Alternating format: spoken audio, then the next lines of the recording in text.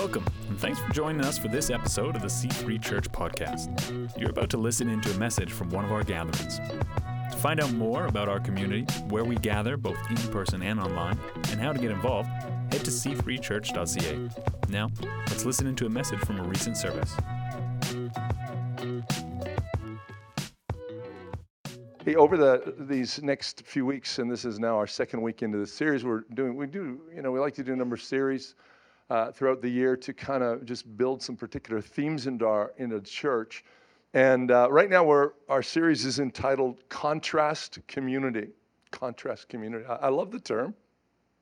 I didn't come up with it. I wish I had. But I love the term. It's actually a pastor in New York City by the name of Tim Keller. Some of you might have heard the name of Tim Keller. He pastors a church called Redeemer Church. It's quite an effective. It's done a great job in reaching people in New York City. But he came up with coined the term contrast community. And the idea behind the term contrast community is this whole idea that how easy it is for us as individuals and believers to accept cultural norms of our society without even thinking about them. We just and the reality is it's very simple because we spend at least 6 days of the week in our community and with people who don't necessarily share the same belief system and the same God as we do. And so it's easy to pick up those cultural things and not even realize that we are conforming to the culture rather than to the context that Jesus intends us to be in, to the contrast community. And it's pretty easy to do that. And I would say I don't know a church that doesn't have some of the culture of the community around them in it. And it should. It should. There are certainly parts of our culture, our community, that are really valuable and actually represent Jesus Christ. And some people call those cultural graces that the world actually shares with the church. But there are also some things that unknowingly we kind of become part of that are not intended to be in church. And in that case, we're intended to be a contrast community, demonstrating things that are actually in contrast to what the rest of the world around us has. And I want to, today, my particular cultural thing that I kind of want to talk about is, I don't know if any of you have heard these terms in the last few years. Maybe you've heard tribalism or populism. Maybe you've heard the term partisanship. Anybody heard that? Buzzwords. And anti-globalism, anti-immigration, stronger borders, build a wall. Anyway, just few things we might have heard. Racism, us versus them, critical theory. Any of those ring a bell? We've heard those. But they all actually come back to one particular thought, and they're all very similar expressions of one root idea, and that root idea is me first. Me first. And what I want to particularly just kind of talk around, one of those buzzwords, but I believe they all kind of encapsulate the same thing, is this word tribalism. Tribalism. And somebody defined the word tribalism as the attitude and practice of harboring such a strong feeling of loyalty or bonds to one's tribe that one excludes or even demonizes those others who do not belong to that group. Does that sound like anything we've seen in our world? Right? Tribalism. Tribalism. Does that sound like anything we've seen in church the last few years? Still tribalism. Now, what I want to say today, and we're going to look at the scripture today, but the church is intended to be a contrast to a cultural value of tribalism. The church was never intended to be tribalistic. I know we have denominations, I know we have differences, but God never intended for the church to become a bunch of different tribes. In the sense that, in the sense of tribalism, in which we begin to demonize others, us versus them. They're like that. They're this way. We're not that way.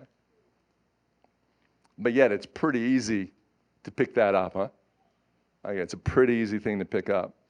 So where did it start? Well, let's see where tribalism kind of started, and let's go to Genesis. This is a good place to look for tribalism in the world. Genesis chapter 4, verse 9, it says, and this is the story of Cain and Abel. Afterwards, after Abel had been killed, afterward the Lord asked Cain, where's your brother? Where's Abel? I don't know, Cain responded. Am I my brother's guardian? Am I my brother's keeper? Here, right there is the very seed and the root of where tribalism comes from. I'm not responsible for anybody but myself. I don't look after anybody but myself. It's up to them, not up to me. This beginning of a separation, it seeds right in there. I love the fact, I absolutely love the fact that the church, in contrast to tribalism, is full of diversity, or should be full of diversity. Last Sunday morning, I preached this message for the first time, and it just happened to be in Kelowna. And as I looked out on that particular Sunday, it's not the same every Sunday, but as I looked out that particular Sunday, I recognized that it was probably about a third of the people in the group had not been born in Canada, nor was English their first language. And I just went through, and as I looked before that, I decided I would just greet them each the best way I could in their own language. So we had Marhaba, because we have a Syrian family who moved from Syria, or they moved from Saudi Arabia to Canada and part of the church, and their faces lit up because they're part of this church. So another family there, and I said, Buenos dias. No, yes, of course, because they're Spanish speaking, and of course Gina and David will be here this morning, others. Welcome, because we have some originally speaking German people. It's not just the ethnicities we think about, but God also included Europeans in the church. Namaste, young Christian woman from Nepal in the church. Khosh Amadid, which is Persian, Farsi for welcome. See, that's what the church sounds like. If you, I'm just going to jump around just a little bit, but if you look at this verse in Revelation chapter 7, verse 9, at the beginning in Genesis, this seed came in that started to separate and have us thinking about us first, not them, us versus them, me before thee, the title of my message, me before thee. If we begin to think about that, but here at the end of the Bible, kind of the end of the story, in Revelation chapter 7, verse 9, it says, after this I saw a vast crowd, too great to count, from every nation and tribe and people and language, standing in front of the throne before the Lamb. They were clothed in white robes and held palm branches in their hand. From every nation, every tribe, every language. That is a picture of a contrasting community, all worshiping God together. That's what it's intended to be. So here's the big plot. Here was God, when God created the earth and when God came and redeemed us. Here was the big plot. This is what John writes in John chapter 3, verse 16, if anybody's heard that verse before. It says, for God so loved the world. Not just a tribe, not just North America, not just C3 Church, not just English speaking, not just Spanish speaking, not just Chinese, but the world. And so he gave his son out of the love for the whole world. Church is intended to represent the whole world. The whole world is a lot messier than we once thought it was. We're dealing with all sorts of stuff that we didn't think we'd ever have to deal with. We're dealing with all sorts of differences that we didn't even think were possible. And yet the church is intended to be made up of all of that. I was listening to an interview on a podcast. I don't listen to a lot of podcasts, but I happen to be listening to this one. It's called Framework Leadership. The host is a guy by the name of Kent Ingalls. And he was interviewing a woman whose name is Alveda King, Dr. Alveda King. You might recognize the last name. She just happens to be the niece of the late Dr. Martin Luther King Jr. Really interesting podcast. She was talking about how she was just finishing at 72 years of age. In a few days, she was going to be receiving her PhD. Her second doctorate at 72. Well, I still have time. And she was talking about her doctorate because she said I got partway through my doctorate and I was going to do the thing, and then all this stuff started exploding in the world. And she said, and of course, Dr. Alveda King is African American, and she said, people got talking about critical race. And she said, I asked my professor, can I do my doctorate on critical race?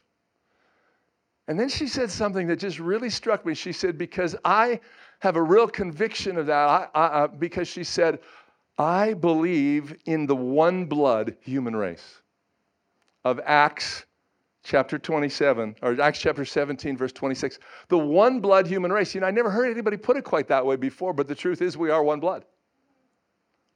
Acts chapter 17, verse 26. For one man created all the nations through the whole earth. It's never been us versus them. It's always been us. Tribalism has been a tool that has infiltrated the culture and in many ways infiltrated the church, but we're intended to say, no, we're, as a contrasting community, we're different from that. We will not go the path of tribalism. We won't go there because that doesn't represent who God created us to be. One blood human race. Paul writes to Galatians and describing how the barriers between our differences have been taken down through Jesus Christ. And he says, for you are, in Galatians chapter 3, verse 26, 29, he says, for you are all children of God through faith in Christ Jesus, and all who have been united with Christ in baptism have put on Christ, like putting on new clothes. There is no longer Jew or Gentile. That's a race thing. There is no longer slave or free. There is no longer male and female, for you are, careful how you interpret that one. Just saying. Yet it's one of the things we wrestle with. For you are all one in Christ Jesus, and now that you belong to God, you are the true children of Abraham. You are his heirs. God's promise to Abraham belongs to you. So Jesus comes and breaks those barriers down. So here's what happens. Differences in the world differences in the culture around us naturally create divisions. That is the natural course of differences. It becomes natural. So how do we put it this way? It's very natural for somebody who moves from Mexico, moves to Revelstoke. It is very natural for them to seek out people who are similar to them. And please understand, I'm not using them as a negative. We gather together with those who are similar to us. There's nothing wrong with that. Okay, if you move to, I imagine, John, when you were in Africa, most of the expats hung out together as opposed to integrating. Right? It's because we speak the same language, and it's difficult to not speak the same language. That's why the beautiful expression of the birth of the church comes in many languages spoken. Pentecost is not just about speaking tongues. Pentecost is in speaking in a whole lot of tongues that people understood. Right? It's the beauty of it. And so it's natural to do that. That's natural. But when we naturally do that, in the world, the differences tend to set up divisions. They're taking over our jobs. How come every gas station is owned by a Sikh? Right? Doesn't anybody speak English anymore here? You've heard those things. Cringe when we say them in church. Probably some of you went. But yet, those are the things, because it produces division in the world. Whereas in differences in a contrast community don't produce division, they creates completeness. Let me give you an example. Husband and wife, when they concentrate on their differences, it produces division. Right? When a husband and wife recognize their distinctiveness, they work towards completeness. So we hear this beautifully romantic, you can say you heard this from me, and you can use it, guys, February 14th. You complete me.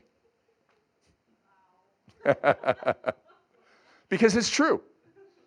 Okay? So the same, in the same sense, the church is intended to be, by God's design, is intended to be a place where our differences don't divide us, they complete us, because I don't have the whole picture and neither do you. And together we walk in the same direction, despite having differences of opinion, differences of background, differences of all sorts of things. Here's how Paul again, he describes this. He says that we're to be other-focused. Galatians 6:2 says, share each other's burdens, and in this way obey the law of Christ. Share each other's burdens, and in this way obey the law of Christ. So when we're not, okay, think about the implications of this. When we're not actually seeing somebody else's burden, when we're not trying to carry that, when we're not trying to help complete that for them, because when they're carrying a burden, they don't have enough strength to carry it all. Maybe they need a gifting, they need they need input, they need whatever it is. And when we're not helping with that, we're actually disobeying, we're not following the law of Christ, we're disobeying Christ. When we say them, you got yourself into this situation, you get out of it. Isn't that kind of the Samaritans, the good Samaritan story? How many of you read that story before? You should have never been walking alone in a place where you know there's thieves. I mean, to me it's pretty plain in the parable of the Good Samaritan is, this guy, I mean, he knew there were robbers on the road. Why did he go there? Carry all that money so he could be stolen from. You shouldn't have carried that money in your wallet like that. Yeah. Not everybody's as smart as you, believe it or not. In Philippians chapter 2, verse 3-4, Paul writes, he says, don't be selfish, don't try to impress others. Be humble, thinking of others as better than yourself. I hate that verse. Because it just doesn't seem right. Like thinking of others as better than yourself. Don't look out only for your own interest, but take an interest in others too. See, here right there is where Paul begins to say, hey, see, you know what? We can get very focused on ourselves. Remember, the root of all this is me first. Me first. And when we get that root, it's me first, then it's them second. And Paul says, that's not the way we live. That is not what it looks like in this contrast community that we call a church. It's I look out at other people and I go, how can I help? What can I do? How do they benefit my life? How do I benefit their life? There's a thing there. I just say this is a kind of as an aside. For years, I've had a life goal that I wanted to preach in Spanish. That was one of my goals. I practiced Spanish every day. I've been doing it for years in order to preach in Spanish. I assumed I would be preaching Spanish in Cuba. I didn't think that it would have been the last time I was here that I would be preaching in Spanish and English together. It just wasn't on my radar that it would be Revelstoke. But you cannot believe how excited I am when I see that diversity in our church. So it's only two people now. But we grow into a representation. Gina and David aren't here today, but I told them when we had our Christmas party over at Jess's before Christmas, and we were talking, and David said to me, he said, I have a coworker, Andrea. She's a Christian, and I've invited her to church, but she says, she doesn't speak English. She said, I won't understand anything, I don't come. He says, and of course he doesn't speak a lot of English. She's getting more and more. But he said, but when you come to church, he says, come with me. He said, because you feel something. Transcends the language barrier. But having said that, next time I'm here, Gina's going to translate into Spanish, and I've told them in advance so they can invite all their Spanish friends, because they said, there's 40 people from Colombia that live in Revelstoke. We get together, we have a Facebook group. Who knew? Okay, that's not 40 Spanish speaking, that's just 40 from Colombia. Can you imagine how many Spanish speaking Filipino speaking. Elizabeth, I don't know if Elizabeth is over at Home Hardware. Have you met Elizabeth? She's at Home Hardware. She's usually at the desk when you go out. She's from the Philippines. First time I saw Elizabeth there, as I walked out the door and she handed me something, I said, "Salamat." She looked at me because it's thank you in Tagalog. Every time I go in, I get the biggest smile from Elizabeth. But see, that's what church should look like. Not just languages, though. It's not just languages. It's expressions, it's understanding. As we were praying yesterday, I was really conscious of the fact, those of you that were here for prayer meeting yesterday, I was really conscious of the fact that I wanted people to pray who are male and female and young and old. Because that represents our church. That represents a contrast community. Do we have more in common? Do I have more in common with older, I didn't just say that, but older white males? Yes.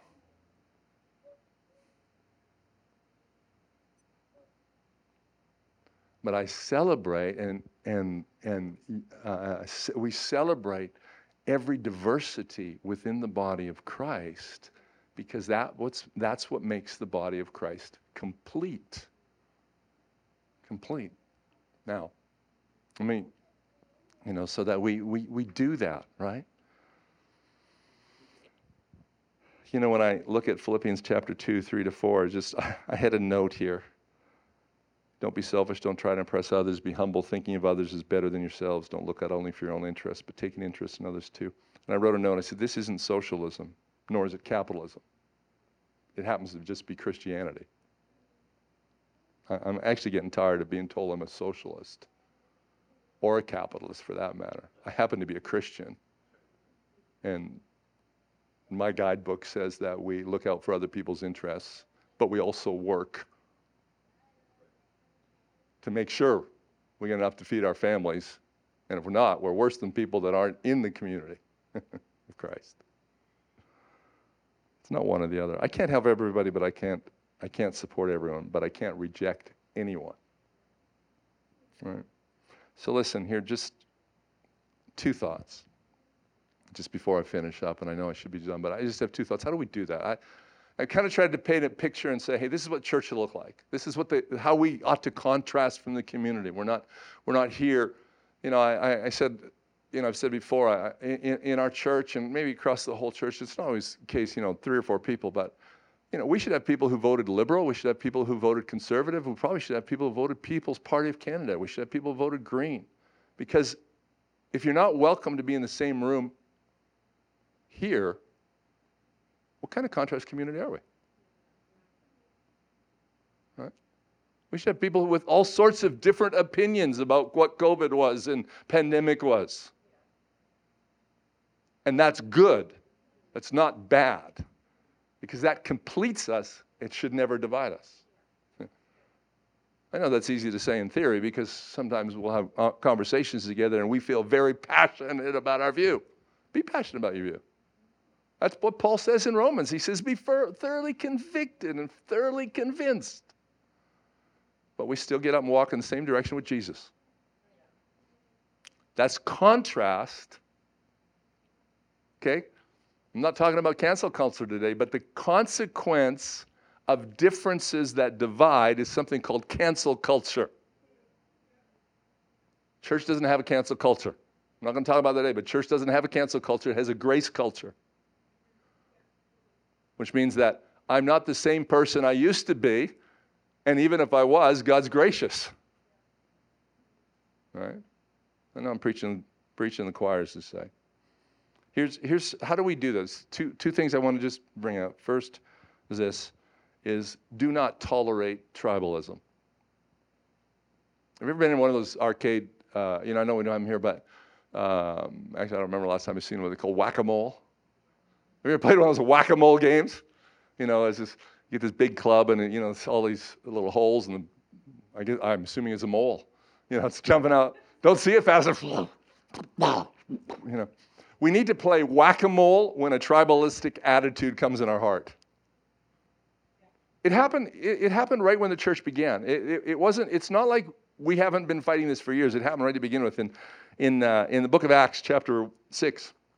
Verse 1 to 7, I'll read the whole thing because it's valuable. But as the believers rapidly multiplied, there were rumbling of discontent. The Greek-speaking believers complained about the Hebrew-speaking believers. Doesn't it sound like tribalism to you? It's right there. Saying their widows were being discriminated against. That sounds like a really common current word. In the daily distribution of food. Not only was it discrimination, it was systemic. Critical race theory. There's systemic discrimination in the church. So, the 12, the apostles, called a meeting of all the believers. They said, we apostles should spend our time teaching the word of God, not running a food program. And so, brothers, select 7 men who are well respected, full of the spirit of the wisdom. We give them this responsibility. Then we apostles can spend our time in prayer and teaching the word. Everyone liked this idea. And they chose the following: Stephen, a man full of faith and the Holy Spirit; Philip, Prochorus,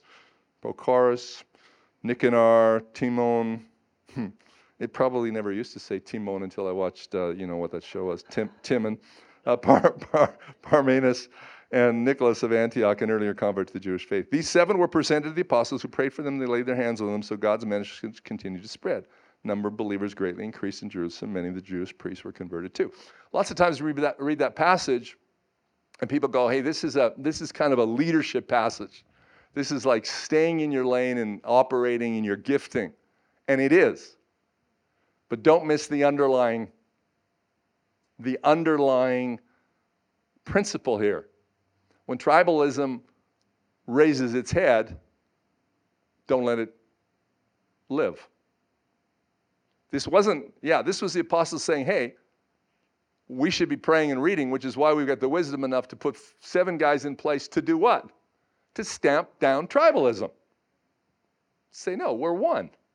We're taking care of this as an entire church. We're not just going to, okay, fine, let's the Jews take care of their own, and the Hebrew-speaking take care of their own, and the Greek-speaking take care of their own. That could have been a solution. That would have been tribalism.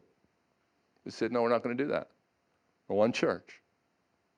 We're going to demonstrate something here that doesn't happen anywhere else. See, the thing is, Greek and Hebrew-speaking Jews were in conflict outside of the church. This wasn't a new thing. This was a cultural thing. See, if you were a Greek-speaking Jew, it kind of accepted the culture, because the culture was primarily Greek-speaking, and you'd stepped in and said, "Okay, I'm just, I've assimilated. I become part of that." If you're a Hebrew, you're a little more holy. I'm Hebrew-speaking. I didn't learn Greeks. I didn't learn Greek because I'm a Hebrew. I'm a Jew. And there was a lot of that because primarily the Hellenistic culture had not found real root in the Jews.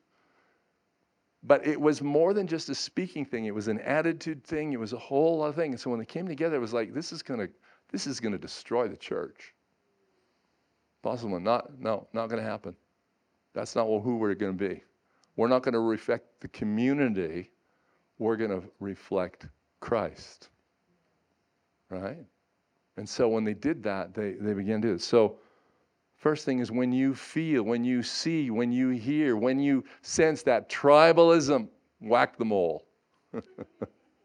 Whack that mole. Because it just pops up. Oh. Yeah. Oh, yeah.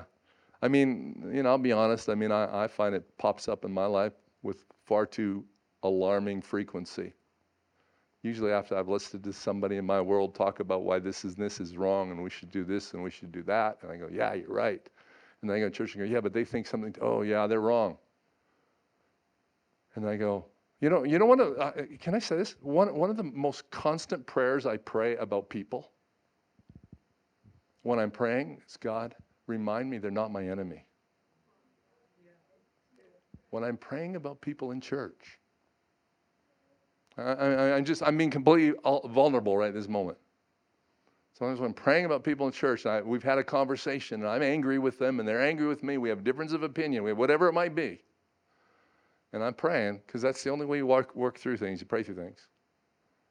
I'm saying, God, they're not my enemy.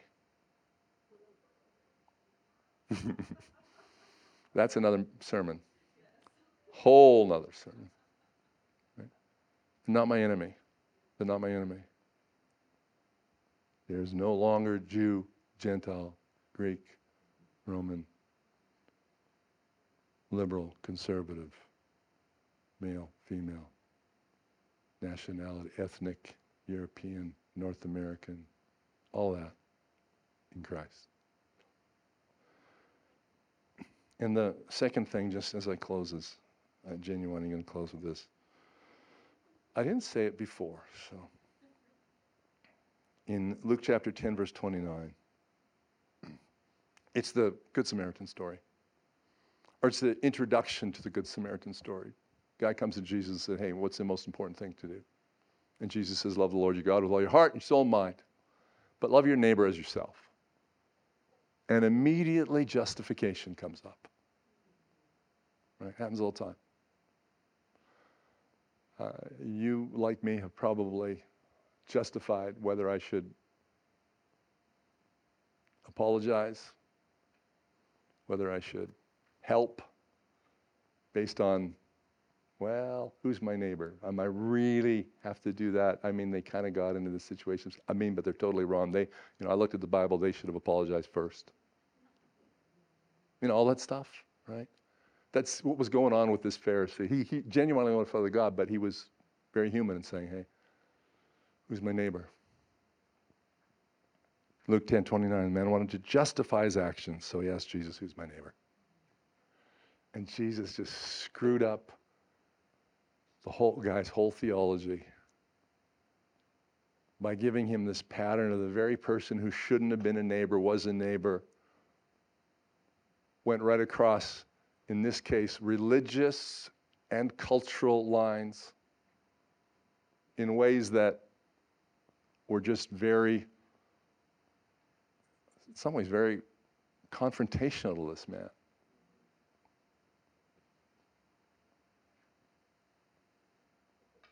Yeah, that's it.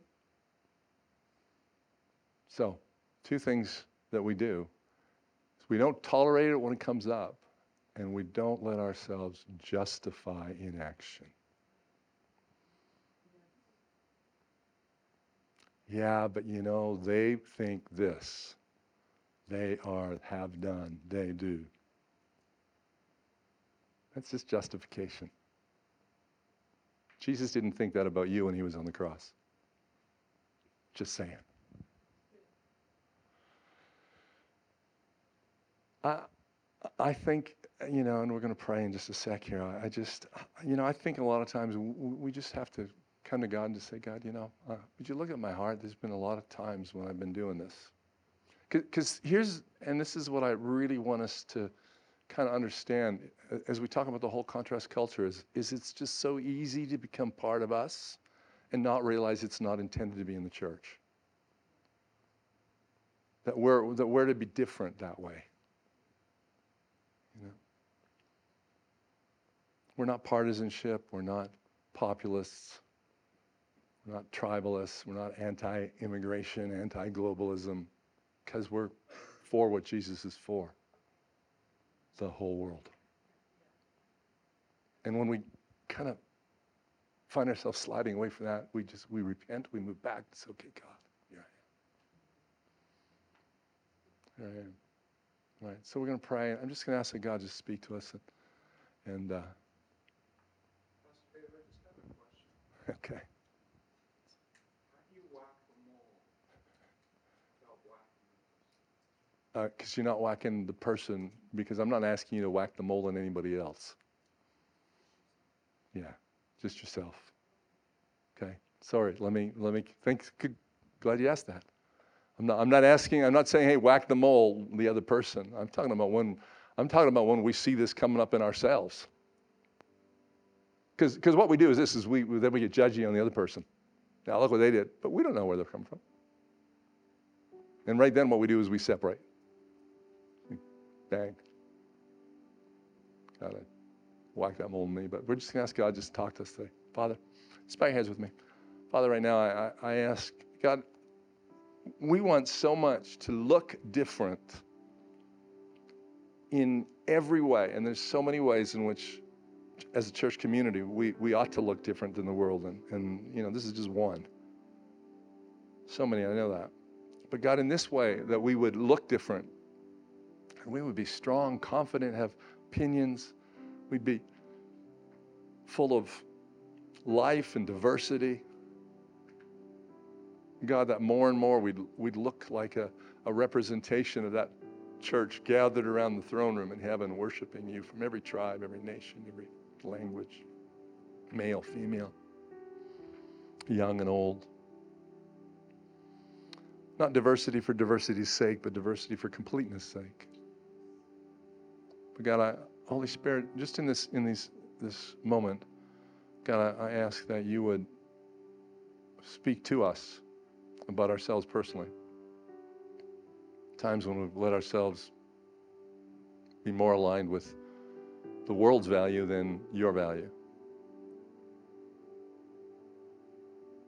God, that we would repent and, God, forgive us. I know your grace is sufficient. Just help us as we move forward. We become more and more conformed to your image.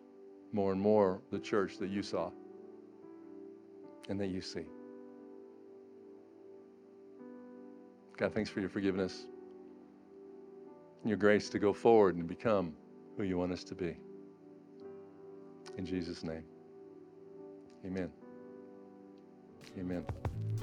Thanks for tuning in today. Each week, we gather in cities across our region and online to explore the truth of freedom available to all in the message of Jesus Christ. To find a gathering near you or to find out more, head to c3church.ca.